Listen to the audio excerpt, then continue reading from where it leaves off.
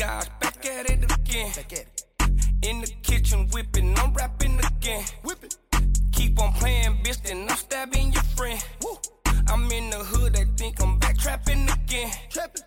Oh my gosh, back at it again. Hey, we're welcome to Political-ish. We are here with Assemblyman Jim Cooper from Sacramento. He's a legislator out of the out of Elk Grove. Yes, sir. Yeah, out of Elk Grove. And we're here not to talk about your legislative accomplishments, because I think that would be a really quick show. But we're here to... I've got some good ones, actually. But we're here to talk about what you did before that. I'm really intrigued by your life before that. You've had a hell of a life here. So I first got to know you when you were the spokesperson for the Sacramento County Sheriff's Department, right? Correct. When was that? I can't get past this watch you have on. You have this big gaudy watch you got on Groupon, and it's a cheap watch, but it's not really blinging. It's bonging. This is a Casio Rangeman.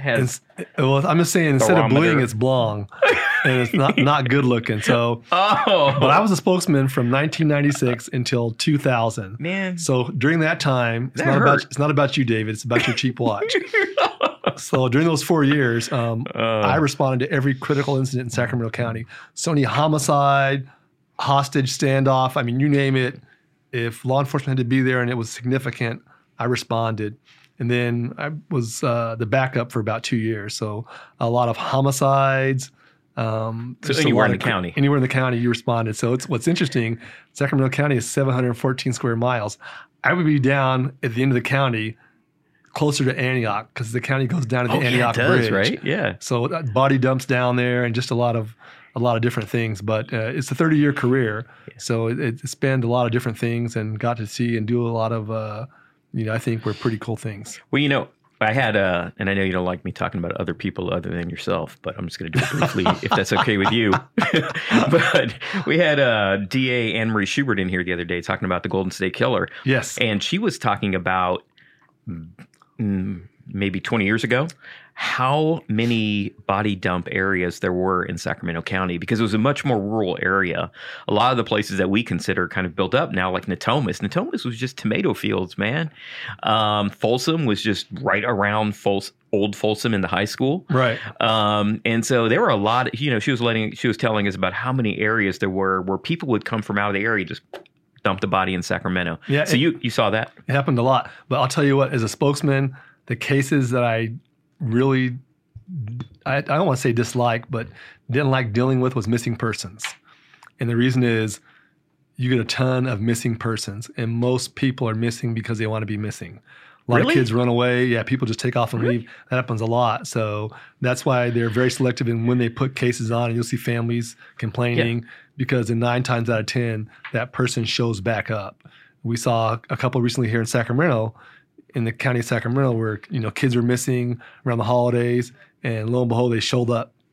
Well, okay, so we had the woman up in Redding, Papini. Remember her, the blonde, Miss America, whatever they're calling her, and she was out jogging and said that a couple of Latinas had picked her up and she had her stuff. I've always been a little shaky on that one. I don't know if that one's real, but I don't think they've never found anybody, right? No, but there were some questions on that. And really, I mean, we had one case that stands out in my mind, and this woman definitely met foul play, Doris and Zunza. But otherwise, what's that one? It was that case out in Rosemont, missing ex-boyfriend. But in the most cases, like I said, people for whatever reasons, a lot of runaways and things like that, and folks don't want to admit it. So missing persons cases, we get far more reports than we put out, because if you put out a press release every time someone is missing, it would be white noise. It'd be drowned out. Really? Yeah. That many? That many, yes, a ton. Huh. You still put in the system, but you're not going to actively search for that person. So you'd say like cases. 8 to 9%, 8 to 9 out of 10 of the people that are reported as missing are usually missing because they want to be missing. Correct. Oh, Correct. Interesting. Yeah. I would have never thought that. So now you would go out to these cases because you were the spokesperson. You're right. You had to speak to the press. Do you want to start from the beginning, or you want to get to the middle of the story? Man, why you got to control? Why you got to control me, man? I'm just saying. Usually, you have a story. It's a book. So my book is all over. So you go out there. Did you ever go to a crime where you knew someone? No. No? As a spokesperson, not as a... No, as a spokesperson, no. I never knew anyone. Now, I arrested people I went to school with, and I knew, but never a victim, yeah. Did you ever go to any of these cases when you were called out as the spokesperson and just say, wow, man, I got to take a minute. I got to sit down. This is a tough one. No, not really, because you compartmentalize that. And what people don't realize, when you're the spokesman, you're on call 24/7, Christmas, Thanksgiving. I mean, I got called out Christmas Eve. I remember this. To Mercy San Juan Hospital. It was a dead toddler, and the mother's boyfriend had beaten the kid to death, a boy, with a spoon, and he had indentations in his skull from being beaten with a spoon. That's Christmas morning, mind you. I was opening gifts with my kids on Christmas morning, and I have to leave and respond to that and go deal with that. So you see a lot of things like that. I was talking earlier to you, David. That was I remember one time was eating at Spaghetti Factory on J Street with my family. Pager goes off. The sheriff's helicopter has crashed at Mather.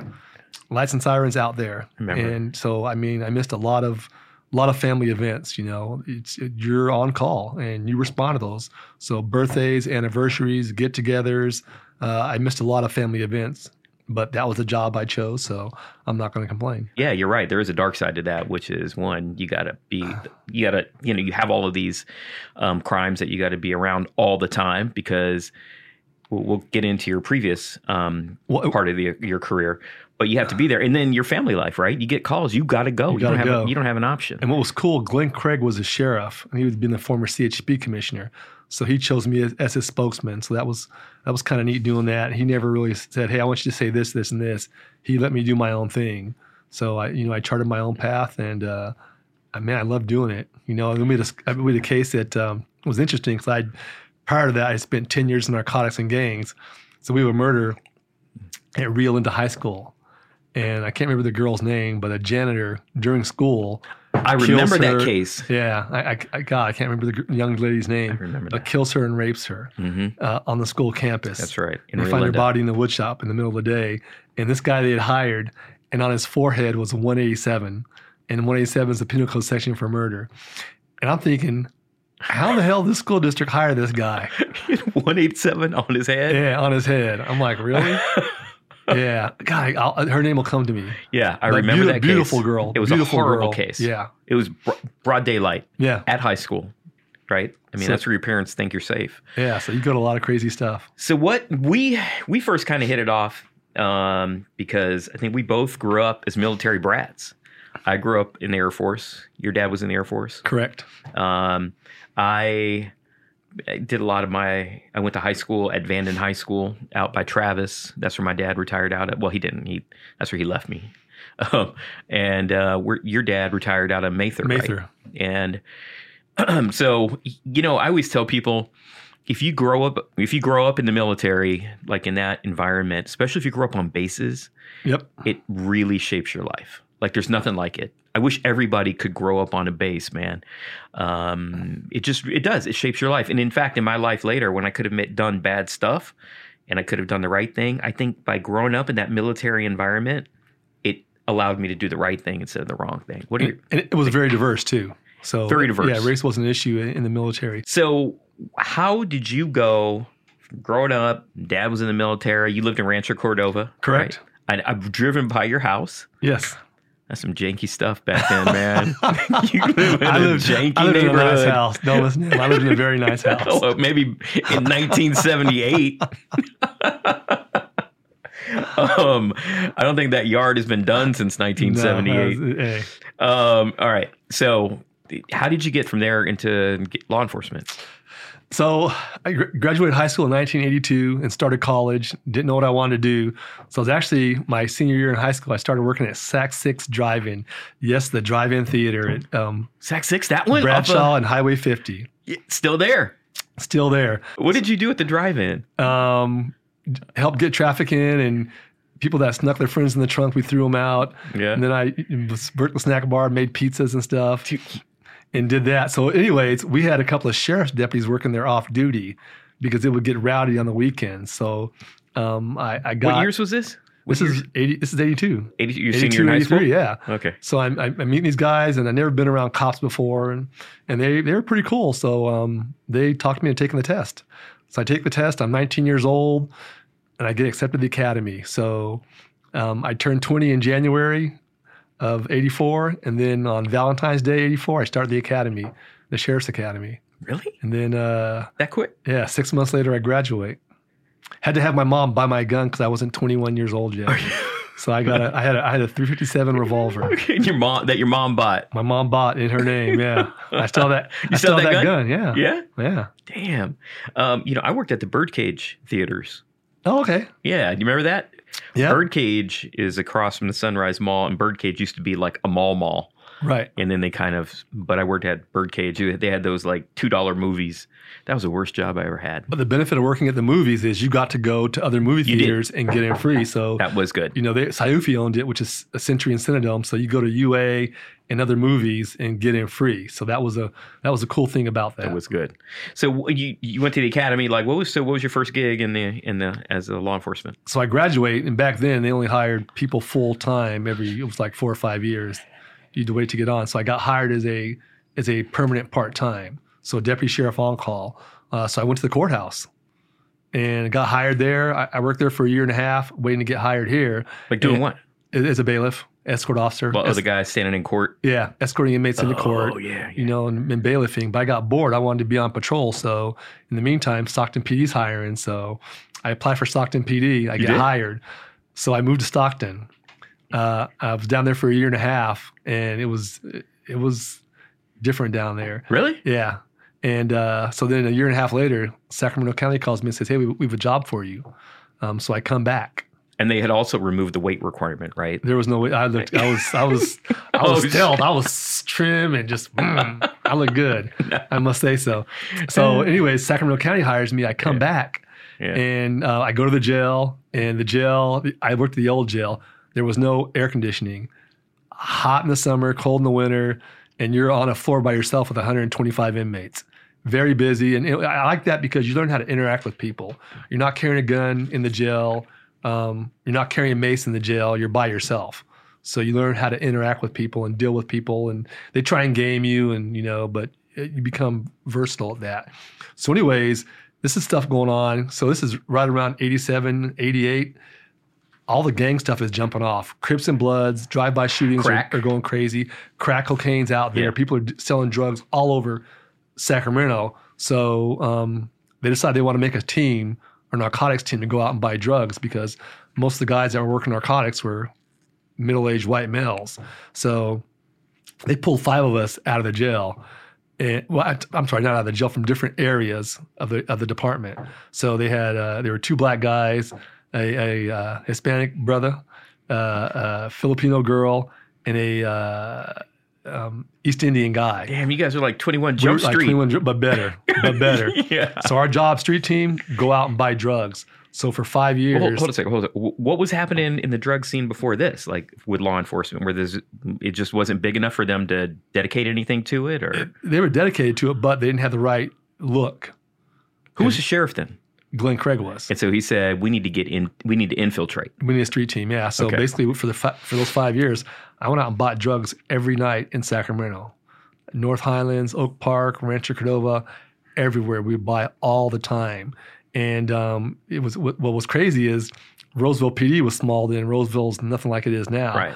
And so their officers had come down and ridden with us to get experience in the narcotics area. So they asked me to come to Roseville. So off of Kirby, they rented an apartment for me, and I got the keys to it. So I would go hang out there in the evenings and eat dinner with people and buy drugs from them. I was buying crank or methamphetamine. Well, hold on a second. So the department rents you an apartment, right? Roseville PD gets an apartment, gets me keys. I get them. But no one sees you coming in and going, who's this guy? I just come in the evenings, come in, hang out, get a rapport with people. And we ended up serving 4 search warrants and arresting 21 people that were involved with meth. So how would you get the apartment and then get connected to because let me tell you something. I'm like 50 something. Right. I have never in my life had someone come up and ask me if I wanted drugs in my life. But you're square. So I fit in good, and I could, I have relationships and just is it like talking to people and I'm a social person. So I'd talk to them and just get to know them. And next thing you know, I was buying drugs from them. So were there certain ways you like drop hints that you might be looking for it, or is it the way you dress? I'm just really curious about that. No, it's just knowing the talk, knowing the lingo. Okay. So I did that. That was great. Did that for a month, but otherwise it was mainly in SAC. So one time we're in San Francisco, we're buying, it was a drug connection because you're always trying to move up the ladder, the food chain. So we're buying cocaine from Colombians, and we're buying 2 kilos. In San Francisco. So I'm driving the white Cadillac. I'm the money man, the flash man. So I have $32,000 in cash in the trunk. So it's Bob Reisdorf, a guy I used to work with.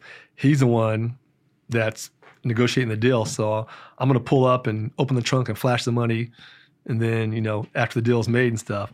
So we had, back then the radios were only line of sight radios. So they lose me in San Francisco. We're driving around. And you got and we don't know. See, I got $32,000 in cash in my trunk and trying to get through that. But we ended up doing that. But then what was interesting, I went to high school. This person I went to high school with got a full ride scholarship to University of Washington as a quarterback. Amazing guy, should have played in the NFL and got caught up in drugs. So one night we served a search warrant on an apartment complex on West La Loma where he used to live. And I've been in West La Loma, man. And the guy knocks on the door, and we're already inside. I crack the door. I go, hey, I go, what's up? He goes, I need a 20-piece. So a 20-piece is the term back then for $20 worth of raw cocaine for a quarter gram. So, all right. So we sell it to him, and the door comes open, and this guy just takes off running. I mean, he ran like a 4.3 40. Oh, yeah, because he's an athlete. He's an athlete. Amazing athlete, but it was raining and muddy, and he slipped. So he got caught. But just a lot of folks I went to school with. He didn't recognize you, though? No, he didn't recognize me. He was too messed up. Yeah. How would you dress? What years were these? I wore Raider stuff. Were these mid-'80s or early 80s? Mid-'80s. It was late 80s. You're probably wearing those, like, what are those pants called? The baggy ones? I was wearing pink shorts and selling and doing that stuff, buying dope. I had a knockoff Louis Vuitton fanny pack. But it had to be knockoff, right? Knockoff, yeah. My Raiders cap on, Raiders jacket, and doing that stuff. And what's crazy is it was different, especially for crack cocaine. So it's essential nervous system stimulant, speeds you. But, with these gangs, they would just post up on a corner because, most drug dealers, you got to come to someone's house and they know you, whatever. But with crack was so different with the gangs. They'd take over a street corner, stand in front of someone's house and sell to anyone that came to buy it from them. They didn't know you. They didn't care. They'd sell to you. So we had a lot of problems back then. So this is out. If it's for any of you that are young and you've seen Straight Outta Compton with NWA, when that cassette first came out, that song, and I'm going to say it, the police. So I'm driving around in a maroon Datsun with a 40-ounce bottle of Old English, my shirt off, and I mean, my chest is like, I've got muscles. Yeah, flabby. No, it's not flabby. I got muscles in. So I pull up, and I'm buying dope out of that. Really? Yeah. And you're playing the police. Yeah, playing all that NWA You got stuff. an Old English between your legs. Yeah. So I'd go up on a bike, drinking a beer, buying dope. So you were living the life. You were walking, like playing the role. Yeah, you play the role. And then so I was buying, I'd bought a lot. And there'd be some nights, Cooper, watch out for Cooper. Well, what does Cooper look like? He's a big black guy. Okay, that's pretty generic. Watch out for Cooper. Yeah. So we were in a house one time. We were over off of Gerber. Gerber? Shit was happening in Gerber? Gerber and Power Inn. Oh, okay. I go in some house, and I got a gun on me, and there's like 6 guys, and these guys have guns on the counter, and they're like, "Do we know you, man?" I said, "No, you don't know me." "Hey, man, do we know you?" I said, "No, you don't know me." And this dude goes, "Hey, swear on your mom's life you ain't a cop." I said, "I swear to God, I'm not a cop." So I leave. They come in and bust them. And, but you swore, man. Dude, there ain't no law. That's an urban myth. You got to tell them you're a cop. No, hell no. That is an urban legend, right? Where people go, legend, if you ask a cop, he's got to tell you he's a cop, right? That's bullshit. Yeah. So I did that. And then, so I bought so much dope. It's like, how much more dope can you buy? So then I went over to, I did a TDY assignment to Department of Justice asset forfeiture. So we were targeting big dope dealers that were selling dope. So we ended up seizing he had a Mercedes, not a Mercedes-Benz, he had a Rolls Royce. His name was Treetop. Lived on Gerber? And he was a pimp on Stockton Boulevard. With a Rolls Royce. This dude was 6'7" with a Rolls Royce. But, you show the pattern, you go back to franchise, and he's got no wage earning statements, and you go through these things, you can show that the car was purchased through ill-gotten gains. So I did that for a year, came back to narcotics, to major narcotics, and then I promoted. I was a sergeant in charge of gangs. So here you are in the gang unit, driving around, stopping people, and stopping gangsters. A lot of pursuits. Well, so we're talking early 90s right now? Gangs were hot. I mean, gangs were big then. That was a lot of shootings, yes. A lot of shootings, and it was crazy. And a lot of gangs are selling dope. And that's one thing, if you're in the drug business, you're in the drug business to make money. So nothing good happens because of drugs. We're dealing with the COVID-19 right now, but we still have a major fentanyl problem. People are still ODing on fentanyl. You still have deaths from vaping. No one talks about that. Drugs are so hard. A lot of folks have family members and friends that have a hard time getting off drugs and or alcohol. It is so hard to get off. And nothing good comes out of drugs. No one ever planned on being a drug addict. And when we'd be out there doing the deals, people would be stolen meat from the grocery store to try and trade for drugs. One time, this woman had her 12-year-old daughter and offered her for sex to me for a 1/4 gram of cocaine. Well, you can have sex with my 12-year-old daughter for a 1/4 gram of cocaine. So you think about things like that.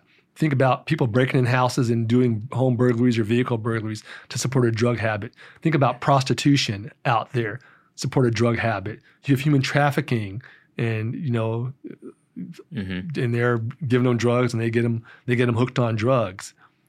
A lot of child molest where things happen because of lifestyles, because they're involved with drugs. So we see a lot of child abuse. And you talk to social workers. A lot of those cases, different cases, the one common denominator is drug and or alcohol abuse. So nothing good happens because of drugs. But California's legalized drugs, and that's part of that homeless problem. Besides being mentally ill, it's a major drug problem that people over at the Capitol don't want to really address that issue. And until we address the substance abuse problem, and I'm not saying it's a crime necessarily, it's a disease, but we haven't treated it that way, and we're not doing it that way. So you legalize it, more folks are trying it because, hey, it's legal. Yeah, I would see that all the time. Yeah. So when you were out there, was there a certain point when you guys were like, what is this crack? Because I don't think a lot of people younger than us, maybe under the age of like 40, I don't think they really know what crack. That's something they probably have only heard about, right? Like way back. But when crack happened in the mid to late 80s, right, that really had a big effect on our urban areas. So the thing is, if you're doing drugs, you're doing it to get high. So obviously you get it from powder cocaine. Well, powder cocaine, when it comes over, is pure, but you want to step on it. You want to add additives to it and dilute it. So you're going to put baking soda or other things in that, or lactose, whatever, different things in that. So that way, instead of a pound, you've got now a pound and some more. So that's the more money you make. So a lot of your powdered drugs, especially cocaine back then, had been cut with cutting agents. So it was less pure. The reason they made crack cocaine, because it was more pure. And with powdered coke, you can't smoke powdered coke, because the level when it burns out is so high, it would burn it up, it would turn into goo. So when you smoke crack cocaine, what's the best way to introduce a drug into your body? Do you know that, cue ball? No, I don't. To smoke, because your lungs are a bunch of veins. So from the time you hit that pipe, you're going to feel the effects in 7 to 10 seconds. So that's why they're making cocaine, and crack cocaine is cocaine base. We're making it a base now. So that's why it's so popular. So you see that. And that's why smoking meth is too. And it was cheap too, right? It was cheap, yeah. So it just rolled through. $100 a gram. How did the gangs get involved in it? Money. It's all about making money. So they would just go get connections down in Mexico, bring the cocaine over, or however it happened, and then cook it up here. Yeah, it was all about making money. It's still, even the cartels with most of the methamphetamine, you're in the drug business to make money, period. Nothing else. So then crack kind of had its day. It went out. not went out, but I think it was just replaced by other stuff. What kind of moved it out of the way? It's still there. It's still there. Meth is real big. Meth is the same thing, but the difference is a meth high lasts 4 to 6 hours versus a high on cocaine or crack, maybe 15 minutes, half hour max. That meth high can go from 4 to 6 hours. Methamphetamine is still a central nervous system stimulant, but it's man-made. That's why so it's all man-made. Correct. That's why when you go to the store, they keep the Sudafed and Actifed. You can only buy so many pills that's locked up because people were doing that. Yeah, and that's why I think what I've read is that's why meth addicts look so horrible, because all of that is just all these chemicals, right, working through their skin. Correct. And when you're on meth, you tweak. And a lot of the shootings that happened during my time in the sheriff's department involved individuals under the influence of methamphetamine. Not so much crack cocaine, because you're tweaking, you're paranoid, everybody's after you. Have you seen any decline in meth, or is that thing just going strong? No, it's still there. Weed is, I don't say cannabis. It's weed. It's marijuana. It's still out there. It's very potent now, and yeah, you're not going to overdose or die from it. But people, it's addictive. People they got to smoke weed every day. It does become addictive to it. So you've got to be careful with those things. And just like alcohol, alcohol, it's interesting. When my daughters went to college, I said, hey, number one, you shouldn't be drinking, but if you're going to be drinking and partying, be careful with booze and stuff, because kids do that. And I talked to them and took them down to sexual assaults in the sheriff's department, because most of the rape cases you see down there are date rapes or acquaintance rapes that involve alcohol and or drugs. So when you have a stranger rape, or someone rapes someone and drags them in the bushes, that's front page news. Right. We got to catch this guy. Catch this guy. He's a bad person. But that's not most of your rapes. Correct. That's right. Most of your rapes involve alcohol or drugs. Yeah. And that's why I tell young girls, my daughters, I know. If you're ever at a party and you're drinking and you walk away from your drink, get a new drink, because people will try and drug you. We back again to D.A. Schubert when we were talking to her. Part of we're going over the Golden State Killer and how prolific rapes were back then. Right. But she said today, stranger rape is incredibly rare. It is. Right. It is almost always someone someone who is just there at the right time. Right. You're drunk, or something's put in your drink. Yeah, someone you've talked to. People don't get that. They don't, especially young girls. I tell them, and you also tell boys too. No means no if someone can't consent, but that's how it happens. That's the reality. And rape is underreported dramatically. So a lot of rapes we never hear about. But in California right now, present day, if you drug and rape a woman, it's not considered a violent felony, which is asinine. It's not? No, it's not. Who did that? That's the law in the legislature. Try to get it passed, try to get it changed, but it's not a violent felony. It's not considered a violent felony to rape and drug a woman, or to rape somebody developmentally disabled. And that would never pass this building. It wouldn't. We tried. It can't get out of the building. Yeah, which is sad. When you ask most citizens, they're like, "Yeah, that is a violent crime." Right. That is sad. Yes. So when you were doing the undercover stuff, did you ever get into a position other than that guy who said, swear you're not a cop? Was there ever a time where you thought your cover was blown? Did you run into a friend who's like, "Hey, Jim, how you been?" No, but people, I think I know, because I work at the jail, don't forget. So I saw a lot of folks in the jail. Right. And I think, "Man, I know you, man." I said, "No, you don't know me." "Man, I know you, brother." I said, "No, you don't know me." So, and my butt was puckered up like this. But you got out of there, and it was cool, man. But he knew who I was, but he wasn't the one selling me the dope. He was in the house. Oh, I was like, all right, hey, cool. No, you don't. Yeah, no, you don't, man. But you're wearing a hat and you're trying to look. I had a big old flat top, Kid and Play. I had my hair braided. I had a beard. No, Larry Blackman from Cameo. Cameo with the thing on the crotch. Yeah, the little whatever it is. But yeah, he had that classic. Yeah, dude, I was rocking it, bro. Yeah, really, that was your deal. Yeah. So that original Jump Street team, anybody there ever go, "Hey, we can't do this, man. This is crazy"? People came in and out, and some folks had a hard time doing that. They couldn't make the transition to do it, because let's be honest, most cops in narcotics don't ever buy dope. They look the part. They've got a beard or whatever, the hair. They look the part, but most of them don't go out and buy dope like that. And I was just a dope buying fool. I had a great time all day. I'd go to anybody's house. What was funny is, so I'm running for the legislature in 2014. So I'm meeting with my campaign people, and they said, hey, so just so you know, you have to go and knock on doors and ask for people's votes and go do that. And I said, you know what? If I can go somewhere and ask someone to buy dope that I don't know, knock on their door, I can knock on someone's door and ask them for their vote. So, hey, I was out walking houses during the campaign, and I smell weed. This is like, this has got to be a grow house. I'm like, okay, my blinders are on. I'm trying to get elected. I'm not tripping on that. I go to one guy's house. He goes, Cooper. I go, hey, I'm trying to help you. I'm trying to vote, asking for his vote. He goes, one guy told me, Cooper, you put me in jail. I said, hey, all right, I'm sorry. Another guy is like, he goes, Cooper, really? You gonna ask me for my vote? I go, hey, I'm getting out of law enforcement. I want to help you and help your community. Well, I can't vote because I'm a felon. Thanks to you. No, I didn't arrest that guy. But you're trying to, you're talking to people. But when I walked, I carried a gun in certain neighborhoods. Oh yeah, sure. So I had a pass there. Did you ever walk? Do you represent any of those districts you worked in? Yeah. You did the buys? Really? Yeah, in South Sac. Yeah. Oh man. So it was a trip. Which was the worst area? There's really no worst. Not now. It was just a lot of areas. But here's what I want to say. So I was out there in the 80s. In those areas, even before then, I knew those areas were tough areas. And here's what really pisses me off. If you think about it, think about how they've revitalized downtown over the years and put a lot of money into downtown. In these neighborhoods that we were working in, underperforming schools, no banks, no supermarkets, no sports programs or arts programs for kids.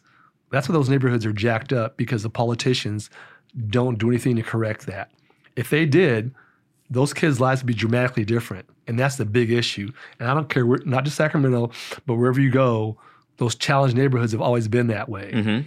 And what's more important, the downtown area or other areas? Because they never do that. They don't want to talk about that. They don't want to invest. I live in Elk Grove. Elk Grove's nothing special. I like Elk Grove though, but it's a community. It's a working class town. Yeah, working class town. They've got 15,000 kids playing youth sports. The biggest youth soccer registration in the country.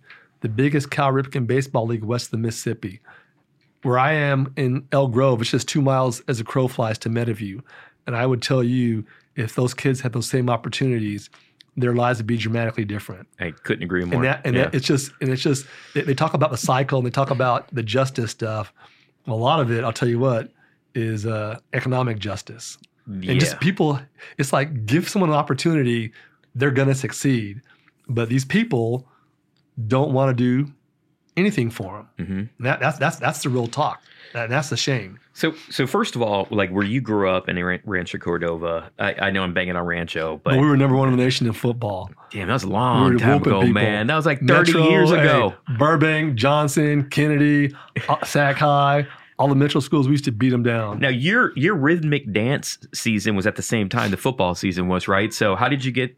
I played varsity football. How were you able to watch a football team? I'm not sure what you played. So, what'd you play? What position? I was defensive end. Oh, you trying to make some shit up real quick? My little brother got a scholarship to Columbia. Did Full he? ride, yeah. Yeah? Oh, yeah, Ivy League, yeah. I think I've seen your brother. You had him here. You might have, I think at Frank Fats. Yeah. You guys were eating. So, but I bang on Rancho Cordova, but I'm just kidding. Because honestly, if you go to Rancho Cordova, so as I told you before, when the lockdown happened originally and all the gyms were, closed up tight, like I had to exercise, but I live in a place where there are a lot of hills. And so I was not going to run on those hills. So I would drive down 50 until I got to a flat place, and it's Rancho. It's all flat there, right? And so I would run in those neighborhoods. And what struck me is that once you get past those very small pockets that people might call, sketchy or a little shady, that would be called that, right? I'm not saying they are. But you get past that, you got just average people, man, taking care of their yards, growing their gardens, trying to, keep stuff looking good. But what I did notice is the difference between that area that's only 15 minutes from where I live in El Dorado Hills, and the difference in the kids. Right. So you go to El Dorado Hills, kids are walking around all weekend with like sports uniforms. I mean, they're like looking like they're in professional sports. Right. They got these soccer uniforms that are all shiny, and all the parents are following them around. You don't see that. Like all the fields were empty, right? In Rancho. It was just so different. And I wonder, God, what if they had that same opportunity, man? They had those same opportunity to play sports and do that stuff. That is a real deal. And, before spending that time in narcotics and gangs, people don't choose that lifestyle. If you're a kid growing up in a tough neighborhood, that's all you know. To you, that's the normal.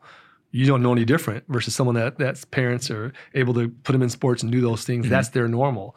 And it's a shame. But the thing is, that's gone on for 30, 40, 50 years. It has never changed because people don't want to help and invest in that, which is BS. That is wrong.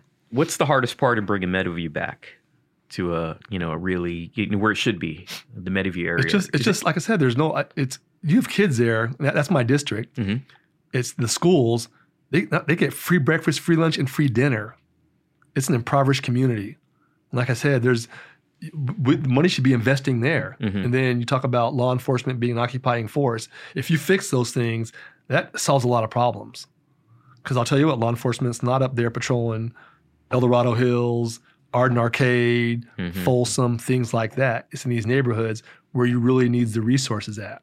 But obviously they're people of color. So, how do you fix that? So during my time in the legislature and on city council too, 15 years as a mayor and council member, I've always focused on kids, on children, how to make children's lives better. That's been my sole focus because you only have so much capacity. So when you got out of that and you went to your next job was at the jail, right? You ran the jail. And I promoted. I was a sergeant, and I promoted to lieutenant, and then when I promoted to captain, you command a division. So I was a commander of the jail, patrol, high-tech crimes. I commanded a lot of different divisions. That's where, because I've walked down the street with you in downtown Sacramento, man, and I can't tell you the people that you don't want approaching you that approach us. And it's like, Coop, how you doing? I'm like, how do you know this guy? Like, these are people that you like, right? They were under your watch there in jail. You gave me a tour of the jail. Yes, I did. It was me, you, and your daughter, and we were walking around in there. Dude, that was a trip. So, like, when you walked me through there, like, there are no doors, there are no it's like open. Yeah. Like if they wanted to, right? If they put their shit together, they could probably take that over for a little while. I mean, I don't know. Right. Am I wrong? They saw you and licked their lips, Q. That was dessert. Man, I was hanging on your belt loop. I wasn't letting go of that belt loop. Yeah. Like, you got some people in there that are what's interesting, bad actors. And so the jail downtown, so any pretrial inmate, when you first get arrested and before your case is adjudicated, you're booked into the downtown jail on I Street for the entire county. So I don't care if you're CHP in Sacramento, Sac Sheriff, Sac PD, Folsom, Isleton, Galt, Folsom, Citrus Heights PD, even the feds book their prisoners into that main jail. They only hold 2,500 inmates. They have 55,000 bookings a year. So to be honest, when most people get arrested, you go in and you're out in less than 12 hours. The ones that stay are pretty much bad people. Yeah. So the quick story, you guys for you older listeners, you might remember the Diane Whipple case. She was a lacrosse coach in the Bay Area, and she was mauled by two Belgian dogs. Presso Canaries that the attorneys owned. And these attorneys were representing an Aryan Brotherhood white supremacist, Cornfed Schneider. They adopted him. So these two dogs in San Francisco maul this lady to death and kill her. So anyways, these guys are doing life at Pelican Bay for murders and a bunch of other heinous stuff. So they transfer them up here to our jail for a trial in Sacramento. And they send them up from the Bay Area, SWAT teams following a helicopter overhead. So they come in, and I'm the jail commander, so I'm waiting when they come in that evening, and we're waiting for them, we bring them in. So we run these guys through metal detectors. And this guy had a handcuff key in his penis, in his urethra. You're kidding me, man. Yes. There's an x-ray of it, yes. And I have it. Oh, still. My God. Yeah, I'm like, this is Cornfed Schneider? Cornfed, yeah. Oh my and it was crazy. God, this was in the jail. In the downtown jail. It was that's a good story, man. Yeah, it was crazy, man. It was just different times. So here's what I think the jail, going to jail, and that's why I don't like when they do this cite and release stuff. Because going to jail is one of the best ways to get somebody off a life path that they probably shouldn't be going down. So when you and I did the tour with you, it was me, you, and your daughter, and I think there was one other person, and we were doing the tour, like when everybody comes in, they put them in a room, and the room is it's a blank room, and you got like benches on 3 sides, right? Right. And you took me past the room, and we looked in, and they were like, and you were like, which one of these is not like the other? And I looked in, and it was like 14 guys that looked like this wasn't their first time there. Right. And they knew exactly what to do. And you had one guy who looked like he was at a fraternity party, got a little drunk, got a little loud, and he was brought in, and he was just sitting on that bench trying as hard as he could not to be seen by the other 12 people in this 8x8 room. Right. And I was like, wow, that's some scary shit. It is. And just so you guys know, they're helping us in the studio, there are no seat covers. That toilet is just stainless steel. You sit on it. There's no lid to sit on it. And the toilet paper is 1-ply, cheap stuff to wipe your butt with. It's not Charmin. It's not good stuff. It's low bid. Whatever the cheapest bid is, government buys. And the toilet paper, the baddest dude in the cell will take it and use it as a pillow. Pillow, yes. Yeah. So if you want to actually use the toilet paper, you got to tell the baddest motherfucker in that cell. That's true story. Give me your pillow. Yeah. You got to unwrap it, whatever. If you got to blow your nose. We don't have clinics there. You got to just unwrap that toilet paper and blow your nose in that. But what I was thinking is that guy who kind of messed up at the fraternity, he probably never did that again, Yeah, I think for some people, they're like, hey, I will never do this again. I will never do this again. Especially the average person that may end up there, Joe Blow or Jane Q, citizen, going to be for driving under the influence, drunk driving. Right. Yeah, right. And they're like, this jail sucks. This is not where I want to be, and what's interesting is on the jail, so you have every size of clothing from extra small to 6X. And you get to pick? No, they give you clothes. So you might get I guess when you wash at home, the bleach solution's 8% or 10%. It's like 18% in the gel because you got to bleach stuff. So here's an old pair of underwear you get. That's maybe the waistband's been stretched out. Maybe there's some skid marks that didn't come out. Oh, because they were other people's clothes. Yeah, because they wash clothes. Yeah, and you get a new set of clothes. Got it. And or it's like you get a sports bra for your woman. There's no, it's a sports bra. Whatever size you are, your underwear or your socks, and it's just it's very different. It's just jail. Yeah. I think it's a great lesson. I think jail does a really important. And you tell kids there, and like the toothbrush, it's a small toothbrush, so you don't have your Sonicare. There's no Sonicare there. There's no Crest or Colgate. It's some cheap low bit toothpaste you're gonna brush your teeth with. And the soap is like. And the soap, a little bar of soap. Mm-hmm. Yeah. There's no Bed Bath and Beyond or Body Works where you got some fragrance, soap, and it's just it's that way. I was watching. I was talking to a guy who had done time in jail, and he was like, "David, if you ever go to jail, let me just give you a hint." And I was like, "Why are you giving me a hint? I'm not going to go to jail. What do you see in me?" Right. And he goes, "If you ever get in a fight in jail, take your shirt off." I was like, "What?" And he's like, "Yeah, man, take your shirt off, because the first thing the dude's going to do is going to pull that thing over your head and start wailing on your ass." And I was like, "Oh, well, that's good advice." And he goes, "And if you go to the bathroom, keep one leg out." And I was like, I'm like, "What are you talking about?" And he said, "Yeah, man, if you gotta, go, if you have to go number 2, he's like, don't leave both your feet in your pants. Leave one foot out of your pants, because if shit goes down and you got both feet all tied up, you're done." So I was like, that's good advice, man. If I ever You've been watching too much Orange Is the New Black, bro. What is that? Oh no, I never watched that. I never watched either, but hey. You lived it. Yeah. I've got pictures in there, too, of me back in the day when I was buying dope. Rocking that flat top? Rocking that flat top. So anything else you think that changed, that you picked up by having that life? Because I think, obviously, you have to be observant, right? Or you could be gone. Yeah. And I think it helps me in here in the legislature because, number one, I've had a good job. I made more money there, and I enjoy what I did. And, here coming to the legislature, I don't really owe anybody. And I've been threatened before. So, okay, I need to vote for this. Well, I don't need to vote for nothing. So it's like, it's like, all right, I've seen bad stuff. And ain't nobody dying here on the floor right now. And people, what's funny is people crying. When you see members that cry over votes, they're crying on the floor. And I'm like, really? You crying over this stuff? Because someone's sweating you about a vote? I have noticed it about you. You are not the guy to go to if you need sympathy. No. You are not that guy. Grown ass adults act like it. So I worked in psychiatry. SMIC over off of Broad. Mental health. Yeah, I used to work there. I worked in psychiatric facilities for like 6-7 years part time, as I was kind of getting my stuff together, going through college in the military reserves. And I tell everybody that's where I learned how to do this. And that's where I learned how to put this in perspective. Yes. Because people are running around, oh my God, the bill deadline. Man, I'm like, have you ever been in a cell alone with a schizophrenic who's about to bust out at any minute? And it's just you and like 2 little nurses in the station, right? That's what you need to worry about. Not about a freaking bill deadline, man. Right. Get this shit in perspective. Yeah. So I can feel you on that. It's true. No, you're right. That's a great example. It's like, man, people need to slow down sometimes. Yeah. And it's just, sometimes it's frustrating.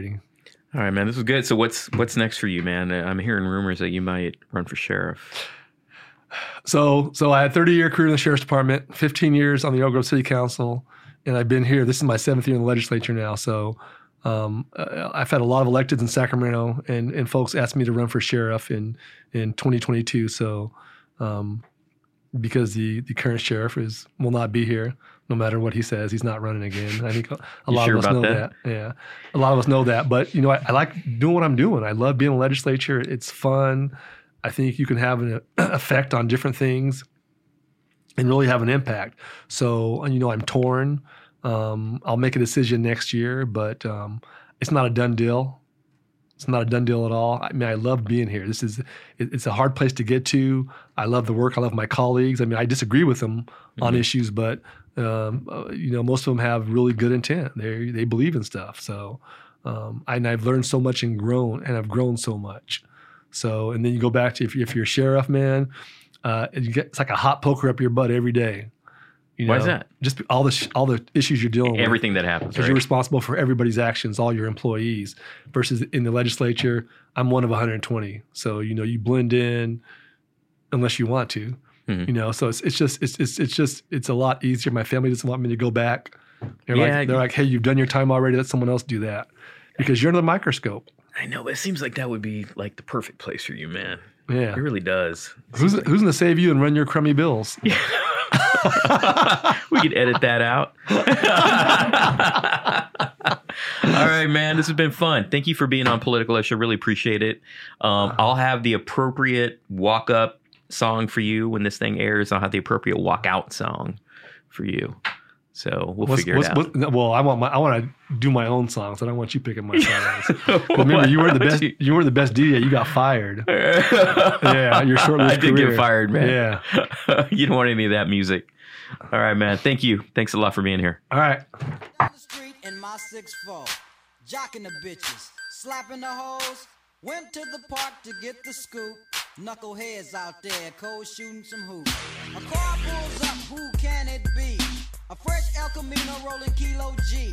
He rolled down his window and he started to say, it's all about making that GTA. Cause the boys in the hood are always hard. You come talking that trash, we'll pull your card. Knowing nothing in life but to be legit, don't quote me.